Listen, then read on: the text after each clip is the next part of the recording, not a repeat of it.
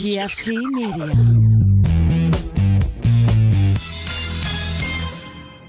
You are now listening to Cinema Crespediso. Chris All the Crespo fun. Radio Show. Everybody likes it. Listen to his shit.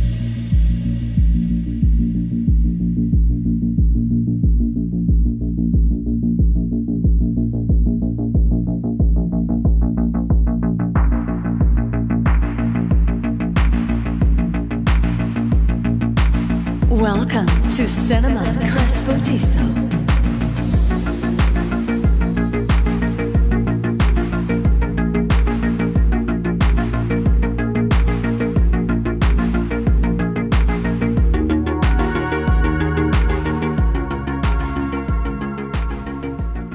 Ladies and gentlemen, welcome to episode 455 of Cinema Crespediso. I'm your host, Chris Crespo, chin in the Crespediso studio, and my batteries are winding down. I should have put them in the sun because they're solar batteries. Oh my goodness, and then I'm dying, Juicy Godward.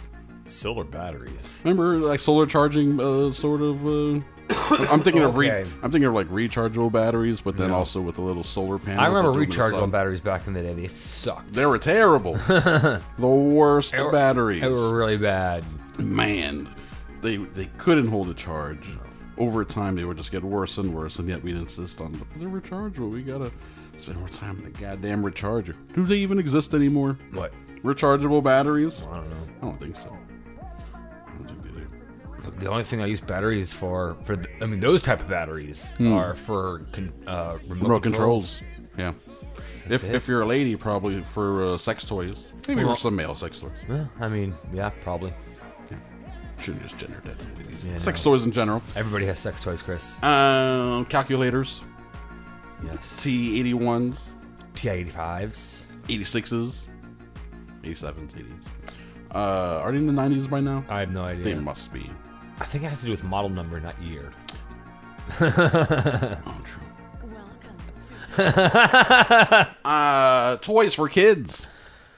Yeah. We don't have kids. No. We don't have any kids. But even some of these use C cells and D cells too.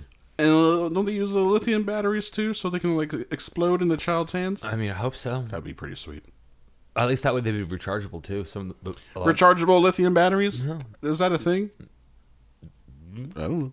Put it in the sun, put the lithium battery out in the sun, wait for it to heat up and charge, and then give it to a child. Sounds like it'll explode before it charges. See, we know science. Ish.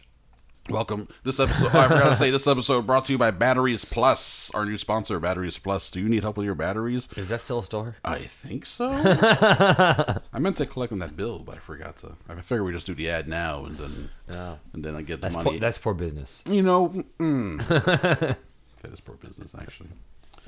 You know that book, Rich Dad, Poor Dad? I know of it. I only read the Poor Dad half so far. Oh. I haven't read the Rich Dad half yet. Okay. So you still live in poor dad. I'm still doing it bad. I'm still doing it wrong. I'm gonna get to the other half soon. Just so many things to do. And it's not that well written. I mean, what happens if you don't have kids? You're not a dad. You're just rich or poor. Then I'm just poor. Yeah. So the dad part can't apply. So I'm just poor. I'm really just poor. Yeah. Yeah, it sucks. There you go. Yeah, it sucks. Yeah. This is episode 455, in case you couldn't tell, of Cinema Crespediso, where we talk about all things cinema. For example, this weekend at the cinema, we saw...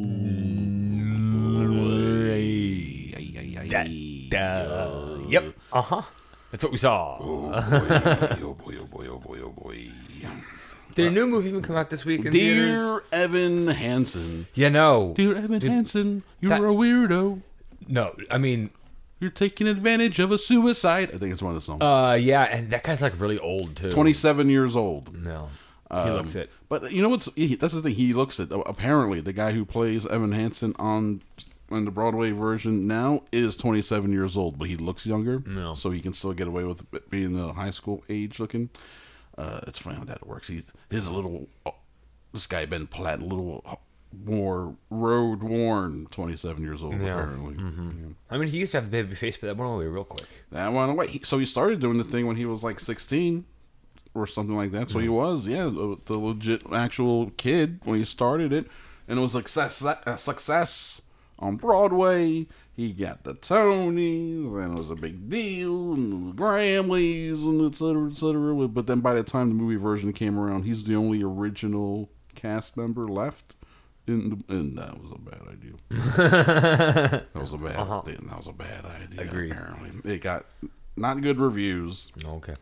And it's expected to make $8 million this opening weekend, which is less than obviously what they wanted to make. Yeah.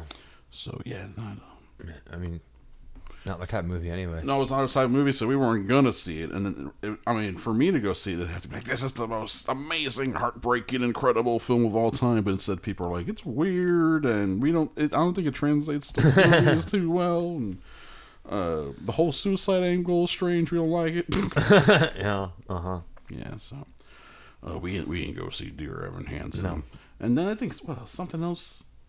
Something else came out. I can't recall. It doesn't matter. Nothing that we would like see or want to see or even care about. So why would we even bother? Nothing of consequence. So I did put the time towards catching up on a couple of streaming things. Really just catch up on one thing and starting another. But I watched those 4 episodes of Y: The Last Man. And Yeah, I watched them. I know, right? It's cool. It's the thing. It is. It's a show. It is a show. Let me tell you what. You're right. It is correct. It's a show. It's a show. It is shot in sequential order, moving pictures. Yeah. Yeah. The pictures move in a way, or the pictures are shown in a way to tell a story. To tell a story. And there's music. And there are characters. There are characters. There's a digital monkey. There's digital monkey now. Okay, look. You're right. You want to work with a monkey? How much time we got? This ain't hard. It's hard working with a monkey. We ain't got time to work with a monkey. Also, we're now getting to a time where, with the ethics of working with animals and training animals, productions are moving more and more to digital animals to get away from that whole thing entirely. I understand the ethics and morals of all that, and I get it, and I have no truck with it. You know what I'm saying? Man, that monkey look like shit. I can't. It's a cartoon monkey running around the show, and people acting like, oh, it's just that's a cartoon monkey. It's a cartoon monkey. It's like, what if Sonic was alive in front of you? It's a cartoon blue Sonic thing here. Like, why are we? What? It's fourth wall breaking, like uncanny valley type of. You know what I mean? Yeah. Yeah. It's. I mean, for the further away it is, the more Right. it tricks my brain that it might be real. Right. But then it gets closer. I'm like, no.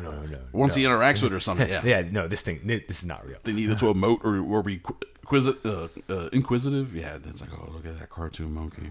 This is weird. So that's unfortunate. I get it, but it's unfortunate. Yeah. Diane Lane's great. I was just about to say Diane Lane. Let's hear it for Diane Lane. I'll give that. Playing the senator turned president of the United States of America, the shattered United States of America. I think she's great. I think my favorite parts of the show so far are her dealing with like her little makeshift, like whatever government is left, and trying to convince that lady to be like, yo, we need you to make the nuclear plants work. And she was like, I'm so sad about my baby. And we're like, we're all sad about our babies. We need power. And then it was a good scene, you know. And she's good. She's really good for sure. It's one of the few things that they stayed with in this movie. I mean, this fucking shit. Because you read it. Yeah, I have not. I read the whole series. To give people a heads up of like where we're coming from here. So I have no frame of reference outside of anything you may have told me over the years. No.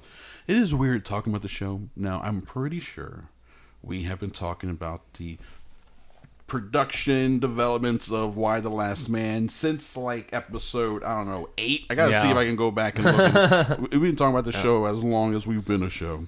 So now that it's here, it's like I don't know. And since it's not even that great, it's like it doesn't bode well for like everything.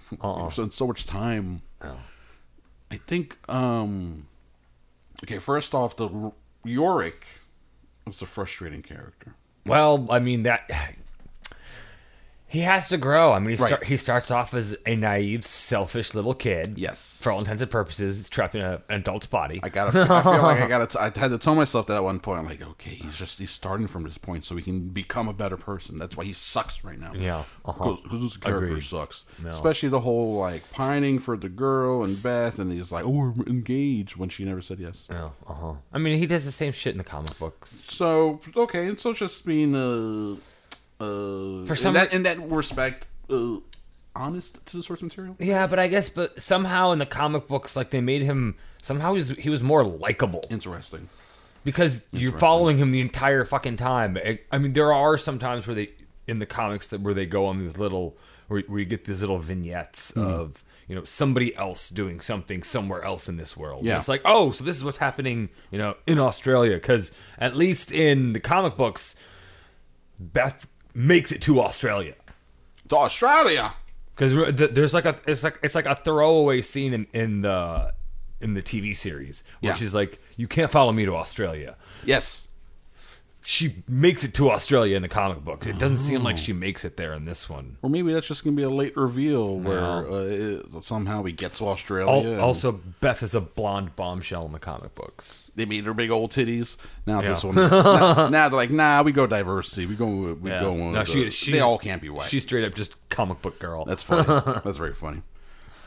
Maybe in terms of comics and graphic novels, that itself is its own commentary in terms like the Jessica Rabbit style drawing of the MacGuffin for the hero is the woman, and so it's this idealized version of a woman. It's not real. I mean, it's definitely the idealized version of the woman for a teen boy. Yeah, I mean specifically. Well, and specifically, it's for Yorick as well, because I mean, because that's his mentality. In the comic books, it doesn't end well at all for no one. Some people. It sounds like they've changed a lot for the show anyway. Yeah, so. For the people who make it through the journey, some good things happen, but a lot of people don't make it. But for the most part, it's bad news for everyone. Yeah, people go through some shit. That's good. That means drama. I mean, some drama. Hero joins a fucking Amazon cult and cuts off one of her boobs so she can fire she's arrow better. She's one of the one boob Amazons. I wonder if we'll get there. I wonder if the show will get to that point. None of the trans stuff is in the comic books. That's definitely an update. That and just the political commentary, the Republicans versus Democrats, and the social media references, the type of Republicans that they have in this TV series. Yeah, because when the book came out, it was neocons who were all like oil, money, greed, blah. It was like we can understand that shit. Exactly. Now it's this death cult. That's I don't understand that at all, but that's what we have, and they're anti-vax, anti-science, very loud, and the whole Christian family values thing, my father's values, and all that stuff. Amber Tamlin's doing pretty good for that role, which is like so far not giving her that much, whereas she just has to like stand around and look menacing, look like a cunt. Yeah, exactly. Can you dial up the Karen just a little bit, Amber, just a bit? Thank you. Yeah, I can do that. I can see it. I can see it next Tuesday for sure. I can definitely block out a little afternoon for you next Tuesday, which is when I'm going to see you. Next Tuesday. You know what I'm saying? I don't mind the casting for 355. Yes, I think that's one of the better characters because Agent 355 is very capable.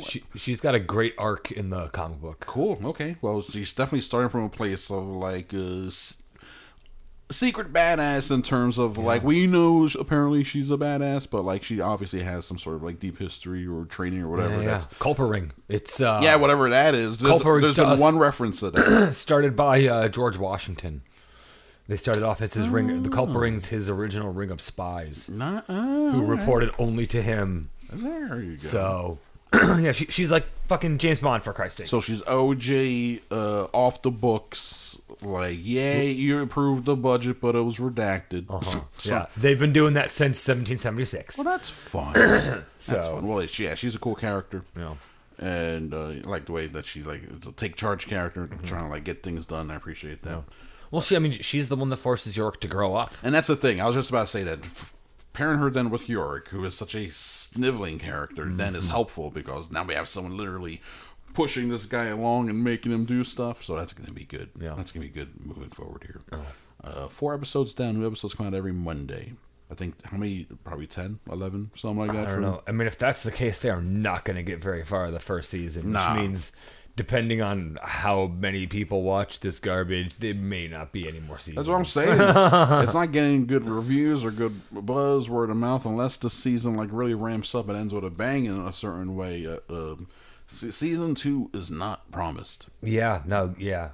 I mean, yeah. Yeah, interesting. No, because the comic book was the exact opposite.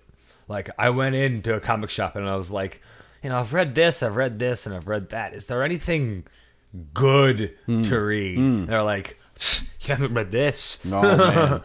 Back in the day when you go to a comic book store and you have a relationship with the guy and you talk to him, be like, or the girl, and be like, yeah, have you read this? Have you checked this out? This is new. This has all the buzz behind it. Exactly.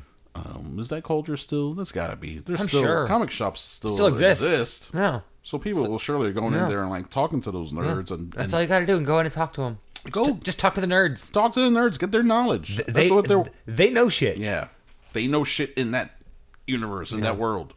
They may not know none about how to like fix a car or do their taxes or how to get laid, or how to talk to a girl. Yeah, they might not be able to do any of those things, but they can tell you the front and back of Marvel and DC and Image Comics, I'm sure. Hell yeah. They'll let you know that the Steve Ditko run of Spider-Man is the best run of Spider-Man there ever was. This show is like, I think, man, kind of weirdly boring because we see so much of it coming. I don't know. Could that be? The whole first episode, I'm just waiting for everyone's eyes and ears to start bleeding out. Like, I know what's going to happen. What's going to happen? Is it going to happen now? Is it going to happen now? Is it going to happen now? Is it going to happen now? Yeah. And then it happened like at the very, very end. It was like, oh my God. It took a whole episode waiting to get to the thing that we want to see. Oh, I like seeing Olivia Thirlby because she's great in Dredd as Judge Anderson. Yeah. And she's a British actress who does a lot of UK stuff, which is why we don't get to see her too often on this side of the pond. Okay. So getting to see her in some American stuff is pretty cool. And she's a good. Yeah. Yeah, so I like her. I like Diane Lane. I like Agent 355. I hope she doesn't cut off her titty. Yeah, we'll see. I don't know. We got time. We got time for the titty cutting. I mean, if it helps for arrow shooting, I don't know, what are you going to do? It's what matters, dude. What matters more? You want to have a titty or you want to protect the tribe? It's what's best. You know, there's them anti-titty cutters out there who are like, the science doesn't say this. Like, I don't know. They're on Twitter. It is interesting to see like a take on this society falling apart and people who are like that one lady who's like, she shows up with those other moms. Like she's like, I know we said we were all gonna stick together, but there's only room for 6 of us, and you make 7 and 8, so we gotta like leave behind. Her whole thing where she just keeps getting left behind. The president doesn't want her. No one wants her. She's like, shit, this sucks. Now they stumble across some sort of like Charles Manson cult in the middle of the somewhere. Right? That's what's going on, right? More than likely. More than likely. These fucking. So the show then POV wise is split up. It's not all Yorick because episode 3 centers on Yorick, but episode 4 is on Hero and her buddy Elliot. Sam. The actor's name is Elliot. Yeah, which is part of the updating from the book, where and it's interesting how they've addressed it so far. It was all in one episode, actually. Did they come back and forth? There was some in passing, like every once in a while in the comic books, they'd come across, like signs where like they're quote unquote men, or they, like for like sex and whatnot. Yeah, and it's just a bunch of ladies on testosterone. Yeah, on T. So when Yurik at one point gets caught up, he tries to be like, "Can I, where I can get some T, testosterone?" Trying to pass off as being trans. And then it's the same. I think it's the same episode where people talk to Sam, and they're like, "Oh, like, what are you like? You a man, whatever?" And he's figure like, it out. "Yeah," he just says, "Figure it out." And then later, those ladies are like, "Why would you choose to be a man?" And he's like, I didn't choose to be a man. I am a man. That's what my brain tells me. Yeah. My brain says I'm a man. My body apparently disagrees. Just because I'm missing a chromosome. And, the whole thing about the chromosome is very... I mean, when the book was written 20 years ago now, almost, right? A lot of understanding of that. It's amazing. Still within the century, a lot of understanding of chromosomes and genetic science and all that stuff was much more limited than it is now, especially on a general population level, where Common knowledge. Yeah. They ain't. People are just like, there's a man, there's a woman. Okay, you got a pee or you got a vagina. What happened down here, huh? Come on, there ain't no one or the other. Yeah, we still, as a society, have a long way to go, I guess. But I mean, it's interesting that stuff's being worked in. We'll see how it goes. I'll give it a shot. At this point, though, I'm sort of feeling like how I did when I was watching the season 1 of The Strain, which was also an FX show. No. And then when season 2 came around, I was like, I'm not sure if I'm going to start this. But that's a show that did finish. They did all 3 seasons. They did beginning, middle, and end, whatever the ratings were. So maybe FX has a more lenient policy in terms of like how many people check it out. I don't know. We'll see. Why? Why? The last one. Why? Because we said so. That's why. It's a better comic book. It's a better comic book? Yeah, that's unfortunate. Speaking of comic books, what if... Saw the new episode. Episode 7. What if Thor was a party animal? Yeah, where everybody came back for their voice work. Everyone came back for what? The voice work. Oh, yeah. For the most part, right? Who was missing? Jeff Goldblum came back. DJ Jeff was back. He was like, release the foam. That was pretty awesome. And then I was like, is that it? Did he come back just for that? But then he has like another line later or something. But that was pretty awesome. Space DJ Jeff Goldblum. That's fucking awesome. Most of the voices did come back. Who is not someone? There was one of the bigger names was there. Anyway, pretty good. More lighthearted in terms of Definitely. like how the other episodes. Well, I mean, till the very end, where fucking Vision comes out as Ultron with all the Infinity Stones. Yeah, and it's right. like that doesn't. Oh, fuck! That doesn't seem good. I don't know how that trajectory happened, but that's bad. That's really bad. It's like straight up Ultron Vision. With all the stones in a cool suit with backup. This ain't good. So episodes 8 and 9. Then is that how we? I think it's good. Like I said, that we're gonna be mashing these things together. Uatu is like. We got zombie Thanos with the stones. We got Ultron with the stones. We got Doctor Strange over here, like just blinking out universes by accident. I have to fix this somehow, even though I'm forbidden to interfere. But he does though.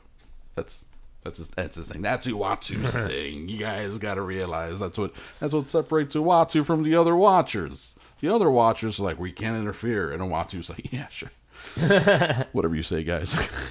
Maybe that's why he gets killed. Does he? Spoiler alert. Who kills Uatu? Somebody kills the Watcher. There's a whole series on it. Wow. And then is it a who killed Uatu? Like that's the thrust of like a murder mystery? Yeah. Ooh. Who killed the Watcher? Who does it? Do you know? I don't remember. Was it I didn't read it. I just know that it happens, and I was like, oh shit! Somebody off the Watcher. Who the fuck does that? Who does that? That's crazy. And did another Watcher watch it happen? That's fucking man. More than likely. It's like, oh man, look at Uatu over there. He's about to get iced. Oh shit! He got iced. He got shanked. I told him not to keep interfering, and that's what happens. Release the phone. And it's like, that was fun. That was good. Yeah, so that was a fun episode. 2 left, episodes 8 and 9. So that was good. Decent amount of animated stuff there. No, I don't know what I'm saying. Strike that last sentence. Note to editor, edit out that last sentence where my brain skipped a beat. Not gonna happen, Chris. The editor will catch that. You're the editor. Who? Whoa, no. Since when? That's not good. These episodes probably sound like trash. Oh, shit. I've watched episodes 1 and 2 of Squid Game. Okay, and? I'm going to keep watching. Interesting. I'm going to keep watching. Is it super murdery? Oh, yeah. Okay. Yeah, I mean, that's what the preview looks like. It looks like it's super murdery. Yeah, first episode, body count high. All right. So, for people who don't know, and there may be a decent amount because it's a Netflix thing, so that means it could, like, how these things get picked up or, not get all lost in the cycle. You know what I mean? It's wild. But I think this may be on the, number 1 trending thing. Like, I think it trended hard pretty fast. Korean show, South Korean. Dubbed or subtitles, dealer choice. Can I get dub titles? You can get dub titles, man. It's like wah wah wah wah. I am a guy. It's about poor people, or not poor people necessarily, but people In debt. heavily in debt, who after a weird but make a logical selection process get chosen to be part of this game where y'all get rounded up and they're made to play children's games like red light, green light, but with murderous consequences. And then if you survive and get to the end, you get money. There's a big jackpot that you get to split up. But it's really interesting and good. I gotta say, the first episode does start and it's like, okay, come on, let's get it going. But by the time they start playing red light, green light, you're on board. You're in. And then episode 2 takes an interesting turn right away. We're like, I thought I was like, they were doing this thing. I don't want to say what's happening. No. They were doing this thing in the plot where I was like, well, clearly the way the show was set up, like, this is going to happen because this has to happen, blah, blah, blah. And I was like, nope, all of that went out the window. And I was like, what? It's interesting. Mm. Squid Game. Lots of murder. Lots of murder. It's a screed against capitalism and classism, 100%. And also, it looks pretty cool. Mm. They're like the some of the costuming is pretty cool looking, and the set designs and stuff gets kind of trippy and weird once they get into like the game zones and things like that. So, Squid Game. I'm gonna finish it. So that was my just review of the first 2 episodes. Fun. But yeah, I definitely recommend it. What do you watch? What did you manage to watch this week? I watched Tony Scott's The Last Boy Scout. For some reason in my brain, our brains are so weird. Yeah, they're so weird. For some reason in my brain, as you said that, the words that popped in my head were Tony Hawk's The Last Boy Scout. Tony Scott's. And I'm like, wait, is this a Tony Hawk video game where he's with Bruce Willis? What's happening here? That happened in the span of seconds. Tony Hawk's The Last Boy Scout. All right, so you played Tony Hawk's The Last Boy Scout. How was it? Was it fun? Did you break a guy's nose with a skateboard? It's a Tony Scott movie. So there's all sorts of murder. I mean, there's some dude who's fucking playing a football game and pulls out a pistol and starts mowing people down on his way to the goal line before he blows his own brains out. And it's fleshy, too. Yeah! In the rain. It's Tony Scott, dude! When was that? 94? Maybe 90... Yeah, 94. Bruce Willis still has hair. He still has some hair. Bruce Willis and Damon Wayans are in a movie together, and Bruce Willis is the one with the comedic lines. That makes no sense. Because Damon Wayans is playing the badass football player. Yeah, but he was like expelled from the league, right? Or kicked off the team or something, but he keeps hanging out. The scene that you just described, the football player pulling out the gun and shooting people, like that stuck in my brain for years as a teenager. Like, that was fucked up. Imagine if that actually happened. That's crazy. Yeah. It looks awesome, that movie. Also young as hell, Halle Berry. Yeah. Young as fuck. And she dies quick. She gets shotgunned. She gets shotgunned in that movie. Yeah. That's a fucking wild movie, man. It's bonkers, dude. It's 90s Tony Scott. Yeah, it's Tony Scott. It's Tony Scott. Speaking of Tony Scott, I recently watched The Fan. Oh, yeah. Yeah, that's another Tony Scott sports movie where, again, he knows nothing about sports. Nothing about him. He makes crazy movies about it. He makes crazy movies. Yeah, that one's a cool one. But Last Boy Scout's probably better. Yeah. That's also a Shane Black screenplay. Oh, nice. Yeah. He wrote it, sold it. Obviously, then it gets rewritten and stuff. And then he's like, God damn it, that's not my movie. That kept happening to him. That's why he ended up eventually making his own movies. So then by the time you get to like The Predator, now you can be like, Shane Black, there ain't no one to blame but you, man. Yeah, when you make a fucking garbage movie. You made a garbage movie. What's wrong with you? That's all. This one's on you, friendo. That's fun though. That's a good one. Tony Hawk's The Last Boy Scout. Yeah. All right. And then on D+, I watched Star Wars Visions. Oh, yeah. It's on my list to watch. It's like the Animatrix of Star Wars. Yes. Like 7 shorts. 9, I think. 9 shorts. Yeah, between 15 and 20 minutes. Not bad. It was a good length. Then. Japanese made. Like different famous Japanese artists. Yeah. animation houses and shit like that. So You watch all of it? Yeah, so heavy influences on the samurai stuff. Hell yeah. Hell yeah. People It's like, duh. people online complain about, like, I don't know why they gotta use so much Japanese stuff in the Star Wars. Yeah, I know. That's what I'm saying. The people are the worst. They're the worst. Right-wing Star Wars fans are the worst. Do you not understand? They don't understand what you're watching. No, they don't. They think they're the rebels. No, they don't. They don't understand nothing. Margarita. So it's good? Yeah, it's Yeah. good. All right. I need to watch it. I watched them all. I need to watch it. Yeah, it was good. I've always wanted to see what other people do in that sandbox. Yeah, sure. I mean, why not? There's so You know. many possibilities. It's just a cool samurai sci-fi. Why not? All these different worlds, different creatures. Doesn't have to be Different Skywalker aliens, or different Sensor. color lightsabers. Yeah, come on. Different kyber crystals and whatnot. At Star Wars Galaxy's Edge. It is weird though that there are more. There are definitely more ladies in the Empire this time around. Oh, nice. Okay, hell yeah. That's what I'm saying. Let's get some more ladies in the Empire. Get some badass bitches being in control, too. That was the point of the Empire, though. They were supposed to be sterile, and they were all clones, Chris. That's true. Remember? That's true. Well, now we changing things up. It's a Disney Star Wars. The lightsaber workshop. You get to choose between, for your kyber crystal color, you can get a lightsaber that's white. Can you get a white one? No. Blue, right? You get a Blue, green, purple, red. That's it. Those are the 4 you can get. Okay. What do you choose? I mean, it all depends on what kind of Jedi you are, Chris. I mean, obviously. Also, the hilt you can get the. So you can you get a badass Stark hilt. So you've got the blue and the green are for Jedi. Obi-Wan and Yoda specific. Yeah, the red is Sith. Yes. And then purple Lord. is Mace Windu. I was about to say for Samuel L. Jackson. Specifically for Mace Windu. Yeah. And then you can get like either the classic hilt, right? The classic looking Jedi hilt. You get a hilt that's called like a natural one, where it looks like it's made from like animal, like a bone. It has like a tooth on the bottom, a big ass tooth. And then you get the hilt that's like the more evil looking Sith hilt.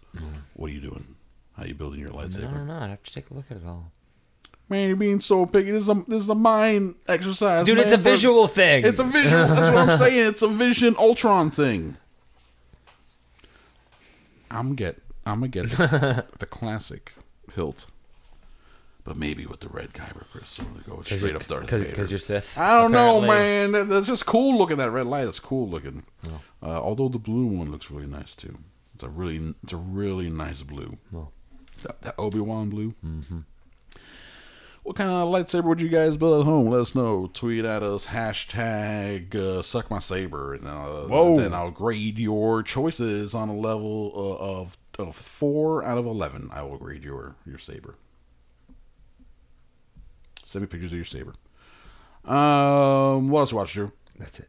Okay. Well, you know what? That's perfect. That gives us time to jump into the best news segment of the 2020s of this decade. That is, of course, Chris Reed's Entertainment Weekly, so you don't have to. Which is monthly? It's monthly. Yeah, we did this a month ago. The fall TV preview, Drew Cogburn. They're putting Dexter on the cover. Oh yeah, I forgot. There's television season. There's a whole ass season of TV that's about to start. There's also a new editor who has a little letter up top about taking over the editing desk, and the look has been streamlined a bit for this edition. It's pretty interesting. There's some good stuff in here that I skipped over. Well, I am skipping over now. A nice little Alicia Vikander profile, a little thing here on the filming of Johnny Cash's Hurt video, An ad for American Spirit cigarettes. American Spirit. I love these ads for American Spirit cigarettes. And hit a button here.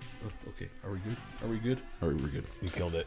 And but here's one thing to point out. I will say this a real quick little bit with Jamie Lee Curtis. Things that scare Jamie Lee Curtis, because Halloween Kills is about to come out. She's 62 years old. They always like to put the ages of everyone in here.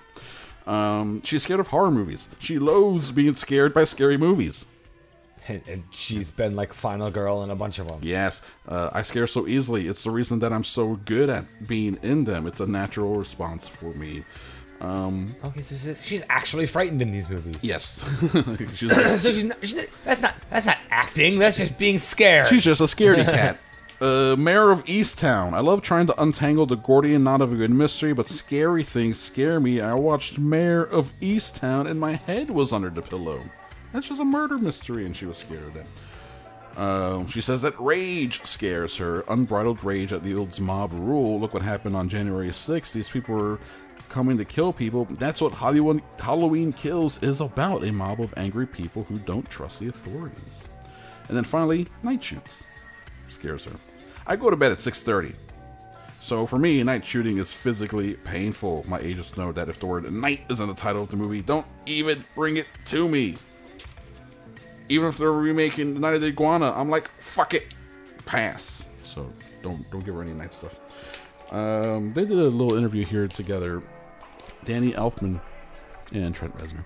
Okay. Elfman has a new album out called Big Mess, and Reznor did a little bit of production work on it, adding some vocals and stuff like that. So they did this little interview with the two of them there, where they gave them a chance to jerk each other off.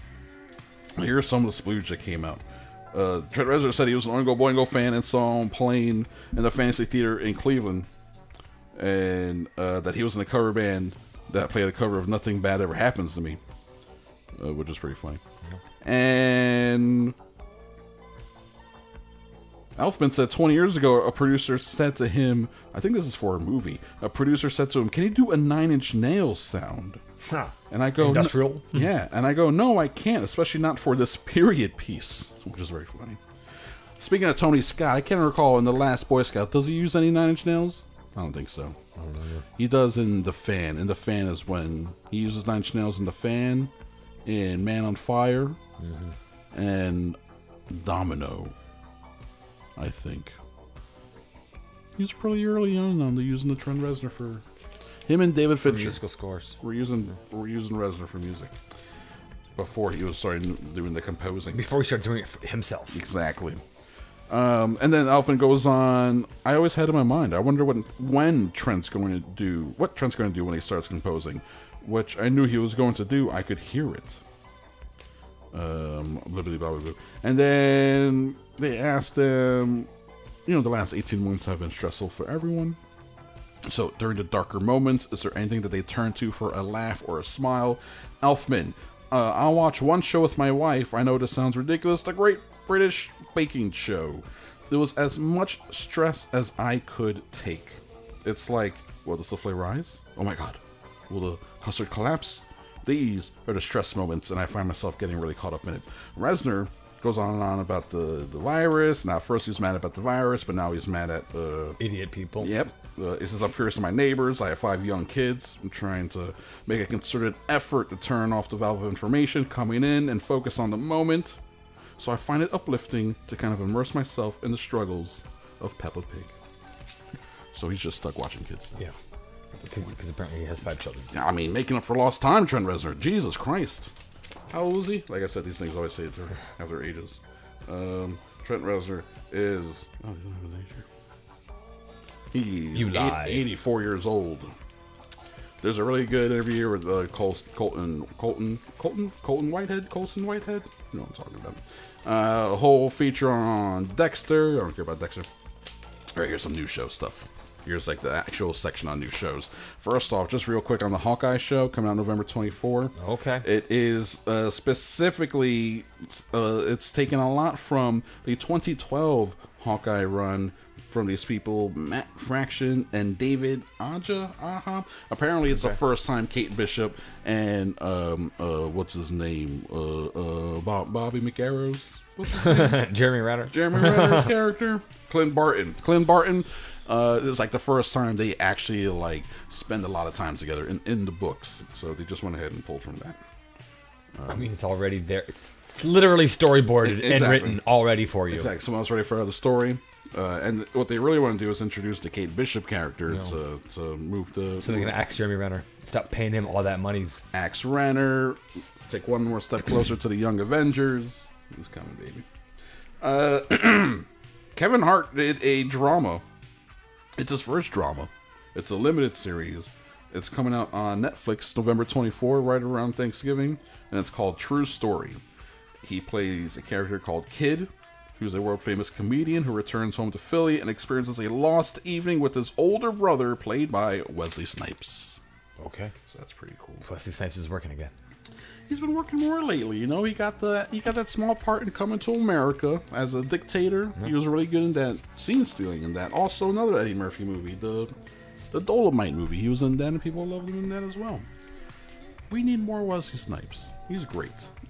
Yeah, that amazing. I was just reminded on TikTok of his amazing cameo in that episode of the first season of What We Do in the Shadows, the Vampire Council. Oh yeah, and he like Skypes in. He's a daywalker. That was good. He was like, look at him in the sun flaunting. Why is he here? So does that mean What We Do in the Shadows is in the MCU? Yeah. Yeah, it is. And then they were like, "Where's Rob?" Oh, he wanted to. He didn't want to. He didn't want to show up. He didn't want to be here. There's a whole page on animation. Okay. New animation here. I pulled this one for you. This is yours, buddy. Chicago Party Aunt.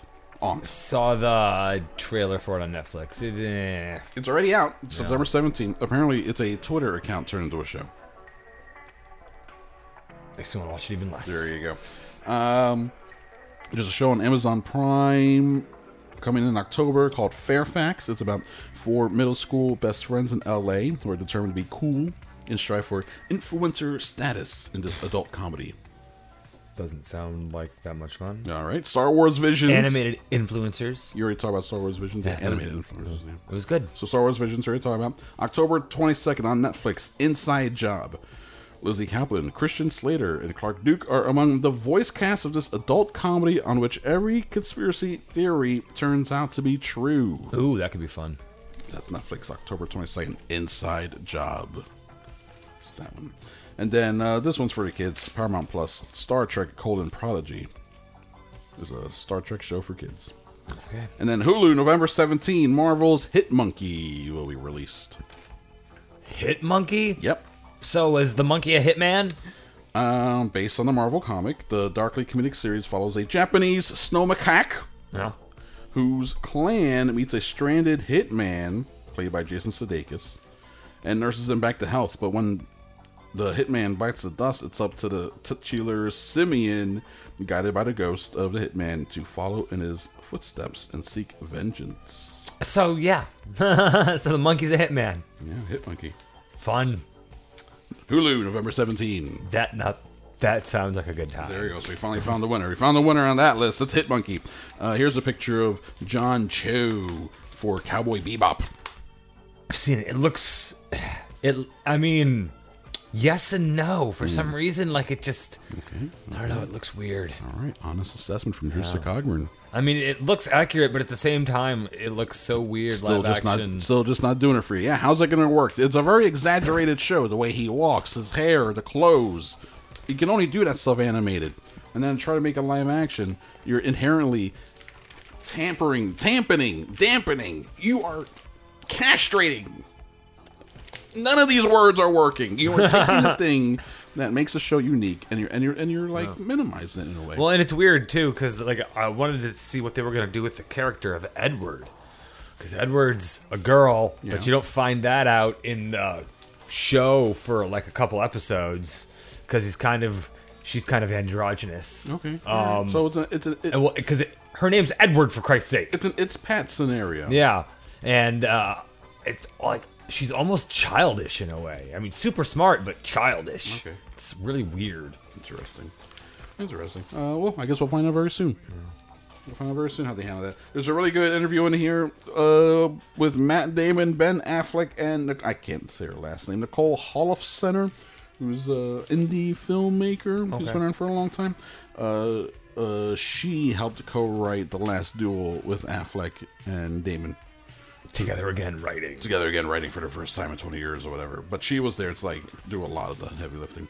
And And they got Ridley Scott on pretty early, so they were able to like write to Ridley Scott's strengths. Hopefully, we'll see. It's a pretty good interview, though. It's definitely worth checking out. And then I think this is the last thing I have here. Yeah, finally, old Rebecca Ferguson. Mm-hmm. She gets her own little couple-page thing profile here for Dune. First off, Rebecca Ferguson. Where the fuck where did she even come from? This overnight sensation. I don't know. Rebecca Ferguson, right? 38 years old. I told you, like they like put on the ages. Mm-hmm. Rebecca Ferguson started at the age of 16 in a Swedish soap opera. Ah, Swedish. Okay. Yep. In 2013, she did a BBC series, The White Queen, where she played Elizabeth Woodville. And then from there, 2015 was Mission Impossible. It was when that's when she broke in America. Mm-hmm. Well, actually, Mission Impossible, that's a worldwide breakout, right?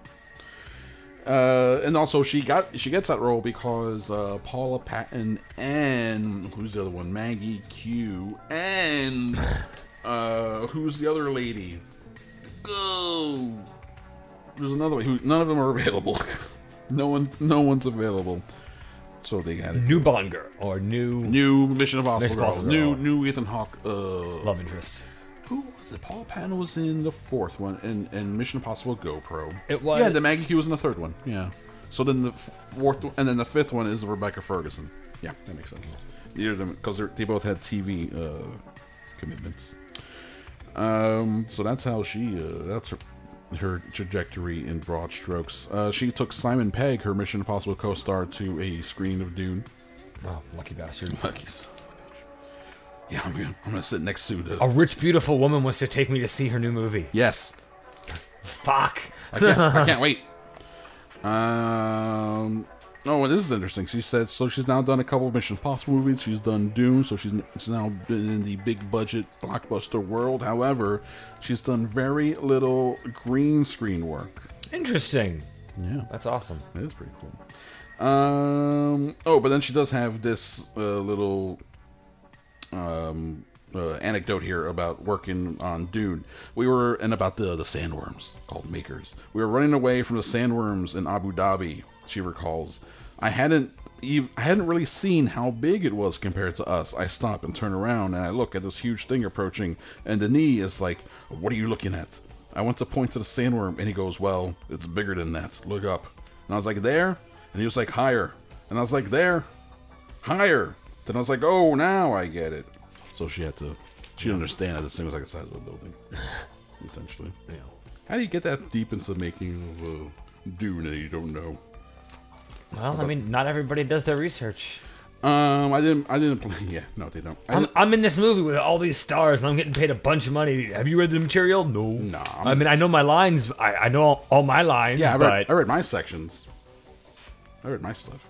I didn't plan on pulling this part out, but since we mentioned it, there is a Why the Last Man review here in the watch section. Middling. A C review. Not good. First two lines of the review. Why the Last Man was one of the best comics ever. Now it's a boring TV show. Agreed. Damn. I agree. I don't know what it was. For some reason, when that was doing its thing, like it was fucking great. Yeah. And then it says here at the very end, and the sheer number of female characters in this end-world adventure is refreshing. Or it would be. Like, if, like, Mad Max Fury Road weren't 6 years old... parentheses, and much better. No. Is this stale adaptation just a little too late? I'm not sure if it's done too late. Or maybe just not updated properly in a way that's maybe I don't know. Maybe it is done too late. Maybe they missed the chance. Maybe we missed the boat. Maybe it should have been done with Shia LaBeouf when he was a bipolar in his mid-20s, charming, violent man who's so dangerous and compelling to watch. Yeah. That's the Uric that we're looking for. This guy's an asshole, but we gotta keep making movies of him because he's good, right? That's what we're doing. No. Well, not anymore now. No, he needs to get help. So, all right, that's it for that. But we got more coming up. Thank you. Thank you. No. I appreciate it. My brain did stick there. So we have a comment in the Facebook group. Mm-hmm. We have an email to read. Mm-hmm. I have a whole bunch of stories about shit. That aren't related to Entertainment Weekly. No, none of the no other. It's Entertainment Daily. That's our show, Entertainment Daily. It comes out once a week. Yeah. Yeah. Entertainment Weekly comes out once a month. I mean, I see the pattern. I know how we make money. I see what's going on. So Entertainment Daily continues. Gentleman's in the Quarterly second half. comes out once a month. Yeah, I think they screwed that one up. By our math, it should be two issues a year. Quarterly, Chris, 4. That's what I'm saying. Four- So it needs four to be, issues. needs 4 to be- issues a year. But then, they're taking that and they're all, you know what I mean? Instead of doing 4, they do 12. Yeah. 4, but no, the other way. Instead of doing 4, they do 2. That would. Because we're doing a daily show, but it comes out once a week. Right? Like the weekly thing comes out we once do a a month. weekly show. Yeah, but it's daily. The news is daily. I collect the news daily during the week, and then we report it at the end of the week. So it's daily, but it's just it comes out once a week is all.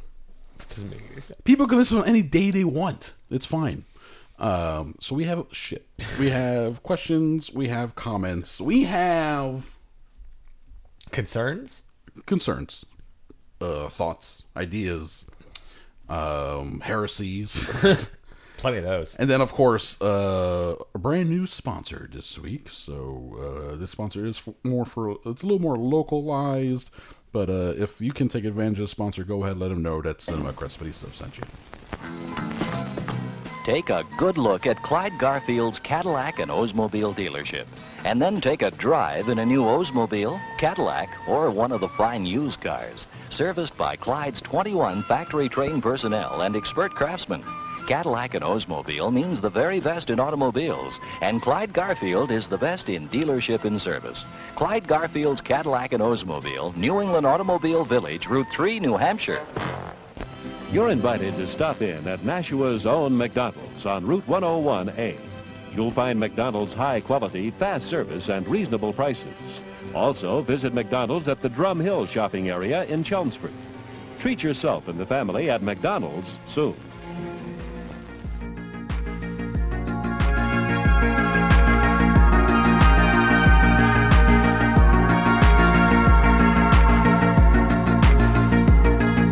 Ladies and gentlemen, local listeners or listeners in the area specific to, Drew, I subscribe to a service where the ads actually change depending on where you listen to them. So depending on where you are in the country, you should be getting your area's ads. So I hope you check out those sponsors, help us out. Also, hopefully join us next week. Will be, don't you have a, you know what? Never mind. What? Where can people find you online? Can't. Ha!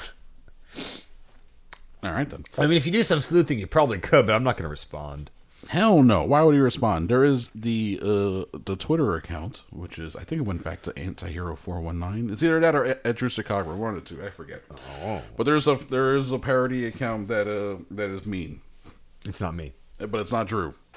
It's not I mean, Drew. it is me, but it's not me. It's also, I think it's actually meaner than you are in real life. Really? To be fair, yeah. But Maybe it's old Drew. it's your angry id. It's the version Pissed of you off that Chris gets Chicago. mad at everything. Yeah. Uh-huh. Yeah. Yeah, which is fine. Yeah. I mean, there's a time and place for that shit. Hey, you know what? That's what whoever that Drew Cogburn fan is. If that's how they see him, I'm totally okay with that. If that's how that you are their spirit animal, who are we to say no? No. Anyway, you got a Twitter parody account, so that's good enough. Which is awesome. Which is awesome because that means Drew doesn't actually have to do anything. Apparently, I have an online presence that I don't even know But it about. doesn't have to curate. Man, perfect. You can join our Facebook group. You should really delete your Facebook account, but if you keep it, join our Facebook group, Cinema Crespediso, and there's a comment/question thread where you can leave a comment or a question or a request for dating advice, or you can leave us a banana bread recipe, or you can tell us your favorite Spock, or you could do so many things. Let's see how it is used this week. Top 3 Bond movies, regardless of actor.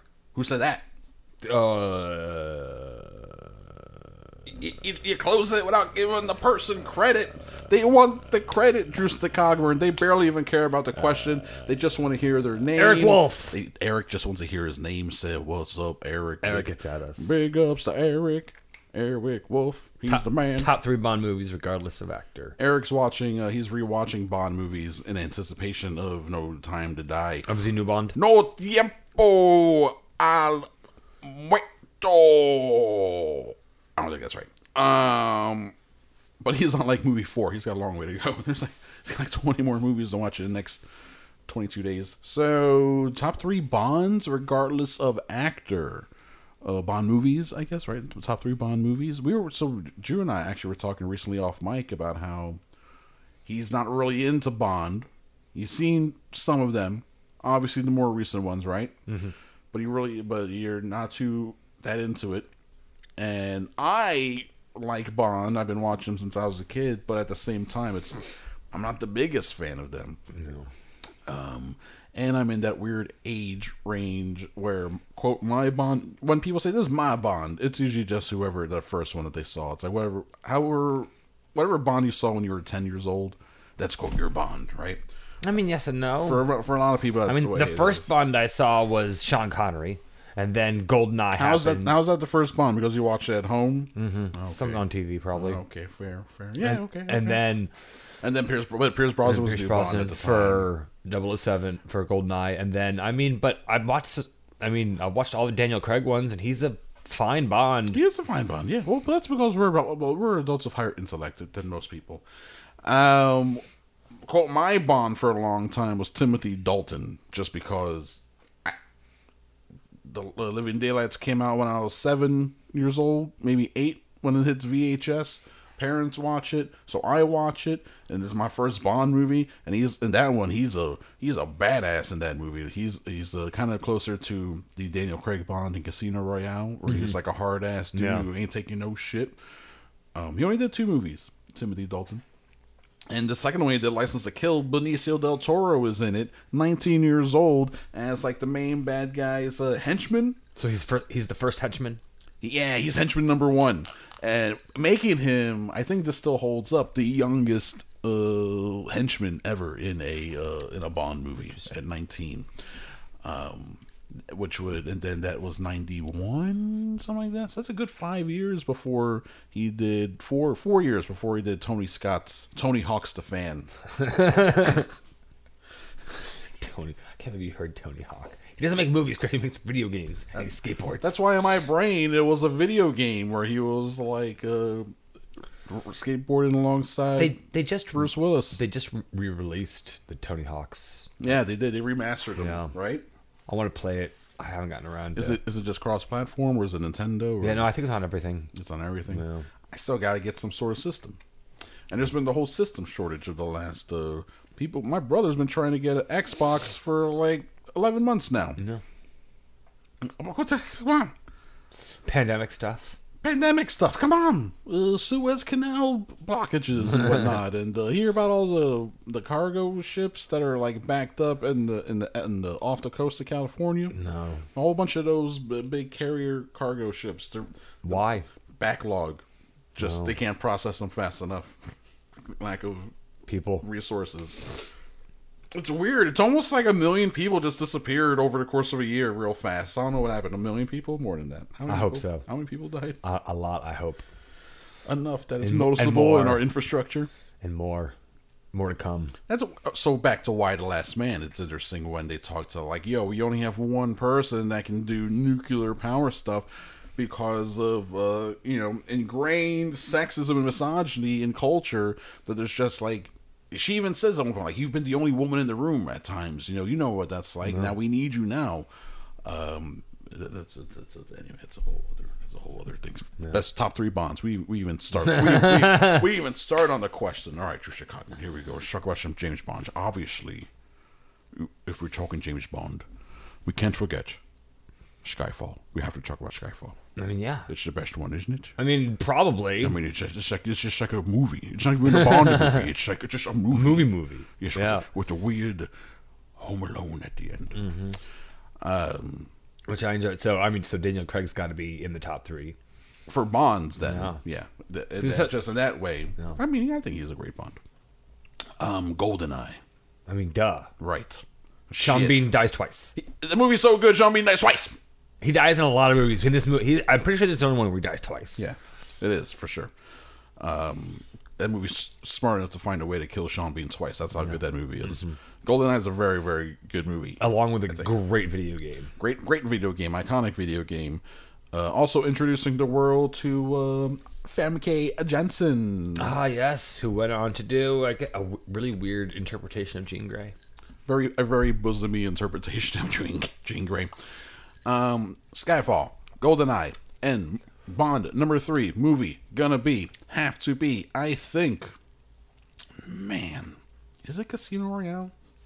I'm okay with that. It's like a really good movie. It's weird because first off, you got 2 Daniel Craig movies in the top 3. It's also weird because second off, you got 2 Martin Campbell movies in the top 3 because he directed GoldenEye as well as Casino Royale. I'm pretty sure the question was top 3 Bonds. Was it Bond or Bond movies? I think it was Bonds. It says Bonds regardless of movie. I'm pretty sure. Wait, I thought it was Bond movie regardless of which Bond. I thought it was Bonds regardless of which movie. Well, then, you know what? We'll just do both. We'll do both. Top 3 Bonds. Should we have, of course, Roger Moore? No. You have Timothy Dalton. No. You have the Australian one. As far as I'm concerned, George Lazenby. The top 3 Bonds are going to be Daniel Craig, Sean Connery, and Pierce Brosnan, in whatever order you decide. The Irish one. The Irish one is... so you're talking about the Scottish one, the Irish one, and finally the English one. Yeah. I'm kind of fine with the Australian one, mate. George Lazenby. Give him a shot. He did one movie. His Majesty's Secret Service. You see that one, mate? That's the sneaky Bond movie. That's the one where Connery quits. He's like, I'm finally done. Connery does like 5 movies, maybe. He's like, I'm finally done. I quit. So they go looking for Bond, and they find Australian male model George Lazenby, who does a great performance as fucking Bond. But the brush with fame, I think, scares him. So by the time production's wrapping up, he's doing the whole thing where he's talking to the media. He's like, I don't know about if I want to keep doing it, blah blah blah. I'm probably just gonna do whatever. I want a vacation. And he does. He takes a break from everything, grows a beard, like goes to Hawaii, and then he comes back like a year and a half, 2 years later. He's like, okay, I've reflected, I meditated, I prayed on it. I'm ready, mate, to be James Bond again. And they're like, oh shit, no, we're balls deep in production with Roger Moore. Like we moved on from you, Mr. Lazenby. You've had your moment, and you decided to opt out. There's no opting back in, so he had his shot. Mm-hmm. He ends up doing this movie called Never Too Young to Die, which is a great title. Mm-hmm. Never Too Young to Die. It's a John Stamos movie. Do children get killed? High school age children are under threat. Okay. But no, actually, I don't think they ever died. Cast, John Stamos. What's her name from Vanity? Vanity's in it. They have a weird-ass sex scene. That's crazy. Gene Simmons is the bad guy. Okay. All right? And George Lazenby plays a James Bond-like character who's on a mission in the beginning of the movie, and he dies, and his son is John Stamos' character, and the whole thing is supposed to be like James Bond Jr., essentially. And the casting of George Lazenby in that role is to be like the whole, the subtext of, oh, look, man, we got a Bond and doing the spy thing here. So that was his sort of trying to be like, I can still... No, you can't. Maybe, no, you can't. No. Sorry, laser brain. So he made a movie, spent a year and a half in Hawaii with the money he made, with a beard, and was like, you know what, I'm gonna come back and make some more money. Nope, sorry, guess no more money to be made. And then Roger Moore was like, sorry, friend, that's me now. I'm 85 years old and I'm just starting out. I'm gonna make 7 of these fucking things. Yeah. So top. Yeah. Right, okay. Did we answer the question there? I think we did. Sure. Fine. Good. Great. Good. Okay. Great. Excellent. My favorite Bond is, of course, Woody Allen in the very first Casino Royale. No, it's Peter Sellers. There's a Casino Royale movie. The first adaptation of Casino Royale happened in the 60s, and I think it's Peter Sellers Bond. There's an additional Bond out there that no one ever talks about. Not the real Bond? Isn't it officially Bond sanctioned? I mean, it's like not. Yeah, it's not Bond. It's not Bond canon, but neither is Never Say Never Again, which is the Sean Connery movie he made in the '80s, where they were already making Bond movies with Roger Moore, and he wanted to make one, but they didn't have the rights to it. So like, fuck it, we'll just make the movie and we'll cut out references to. There'll be no theme music. There'll be no cue. Yeah, all that stuff is gone. But we will all know, wink, wink, it's a fucking Bond movie. And it's pretty good. It's pretty good. Actually, I think it's a remake of Thunderball, which is a Roger Moore one. That's like one of the worst ones. And they were like, well, we'll do it better. We'll do better. And I think they did, actually. Anyway. You can email us, cinemacrespediso@gmail.com. Thoughts, comments, questions, banana bread recipe. Seriously, guys, send me a banana bread recipe. What's with you and banana bread recipes? I got all these bananas. I'm balls deep in bananas, and I came into a banana inheritance, and it's driving me crazy. Do you own like a plantation that I don't know about now? I came into plantation money, but it's like dilapidated plantation money. There's a lien on it. It's bad. I inherited it underwater. So you inherited plantation debt. I inherited, yeah. Just my luck. Just my luck. Okay. Instead of getting plantation inheritance, I got plantation debt. Well, you still inherited the debt. I inherited that, so I got a plantation debt inheritance. And I'm just up to my asshole in bananas, guys. And they're going brown fast. They're going brown so fast. Please help. So many brown bananas. Maybe some of them have gone up your asshole. You know what? I contemplated that, right? You know what? To be fair, I thought about it, and I was like, 2 bananas tops. What am I going to do with the rest? It's like, why even bother if I can only get 2 tops? Yeah. And that involves squishing. That's bad. That's bad news. You guys don't want to do that. We're getting an email from Gabe What's up, Gabe? entitled "Wake Me Up When September Ends." Wake me up when September ends. What up? I don't have any friends. What up, show? What's up, Gabe? I just want to comment on your recent Patreon ep on The Dark Knight. Oh, thanks, buddy. You mentioned you really liked Gyllenhaal over Katie Holmes as Rachel, and you triggered me. Maggie Gyllenhaal is absolutely terrible. Wow! Wow! I could never pinpoint why I hate her so much in this movie. For some reason, I find Katie more believable. Is it Katie's charm? Her relaxed performance? Is Katie smoother? I don't know. But Maggie ain't smoother face? doing it for me. Talking about her bulldog face? I don't think it's her character or arc. It's Maggie. There's just something about Maggie. I love The Dark Knight. It's my absolute favorite all-time movie, but I think Maggie makes me mad every time. Also, Dark Knight's your all-time favorite movie, Gabe. Man, I hope we did it justice for you in that bonus episode. Also, I agree with Drewster. Harvey Dent performance is fine. Two-Face is underwhelming. Okay. But hey, Joker. Yeah.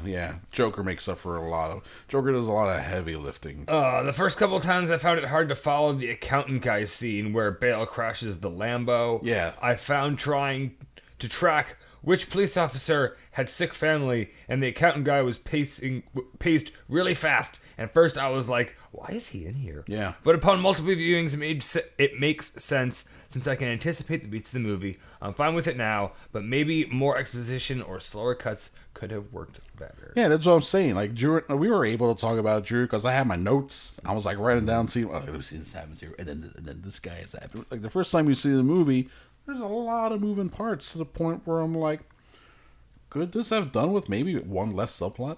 At least maybe 2. Probably. Right? Probably, definitely. So, but man, the movie's so good though. And he's got some reviews. Yes, let's hear them, Gabe. Vacation Friends. Oh, that Hulu movie that got a sequel. It did so well on Hulu. Meh. There are some really good callback jokes in this movie that do really well. John Cena is acting his ass off, but the first movie I see him in, and he's cast pretty well, but overall pretty predictable. Meh.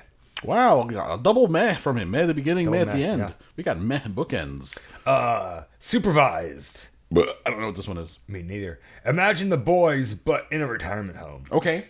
A C movie that's too long, starring Tom Berenger and Beau Bridges. Oh, okay. Oh, man. My favorite character is the speedster Flash type guy. He steals this movie, but overall boring. Oh, that sucks. That's boring because honestly, if you told me superheroes in a retirement home, Beau Bridges and Tom Berenger, I'm in. If you tell me that, I'm fucking in. That sounds awesome. But then he said it was boring. I believe Gabe. I trusted Gabe. All right. Thanks for taking the hit for us on that one. Inside review. Inside. The horror movie Inside? I don't know. I finally renewed Netflix and got a chance to see this. Really unique and unlike anything I've ever seen. I think it will grow to be a classic. Maybe Pixar? That's Inside Out. Oh, it's Inside Out. Inside. Well, you know what? It's going to be a classic, guys. It's on Netflix, whatever it is. That's the problem with these generic movie titles. You know? I hate it. Come on, give me something more specific, like the Imaginarium of Dr. Parnassus, or whatever that show was. The only thing I know about Burnham is he's a YouTuber. Bo Burnham. Inside. There's more, Drew. You stop reading.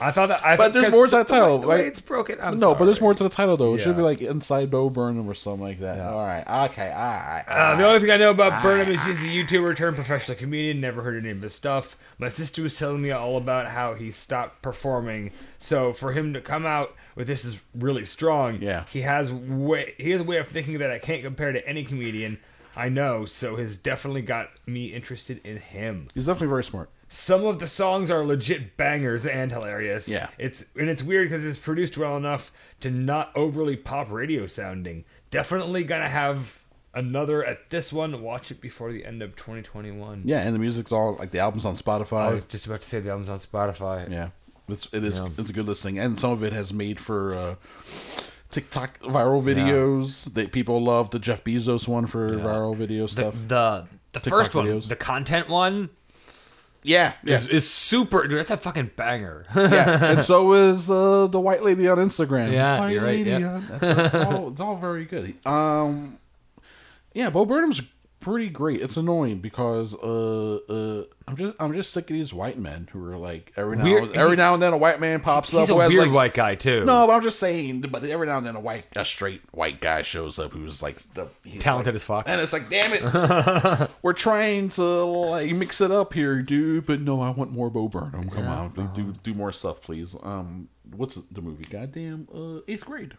Yeah. Eighth Grade's a great movie. Yeah. You know, and it's a perspective too. That's like that isn't his perspective, and somebody else's, and he still somehow nailed it. Psh, fuck this guy. Fuck this asshole. All right. Well, yeah. Inside for sure. It's gonna be a classic. Yeah, you nailed it, Gabe. Ouch. Where's my hand hurt? What's he got? That's it. That's it. Fuck. That's irritating. All right. Well, let's get into some new shit. I split it up into different shit groups. Okay. All right. You got this shit and that shit. It's so much bullshit, man. much shit. Because it's all bullshit, right? Disclaimer up top. Everything you're about to hear for the next 20, 25 minutes is all bullshit as we end this episode. Here we go. Starting with some Emmy shit. All right, the Emmys just happened.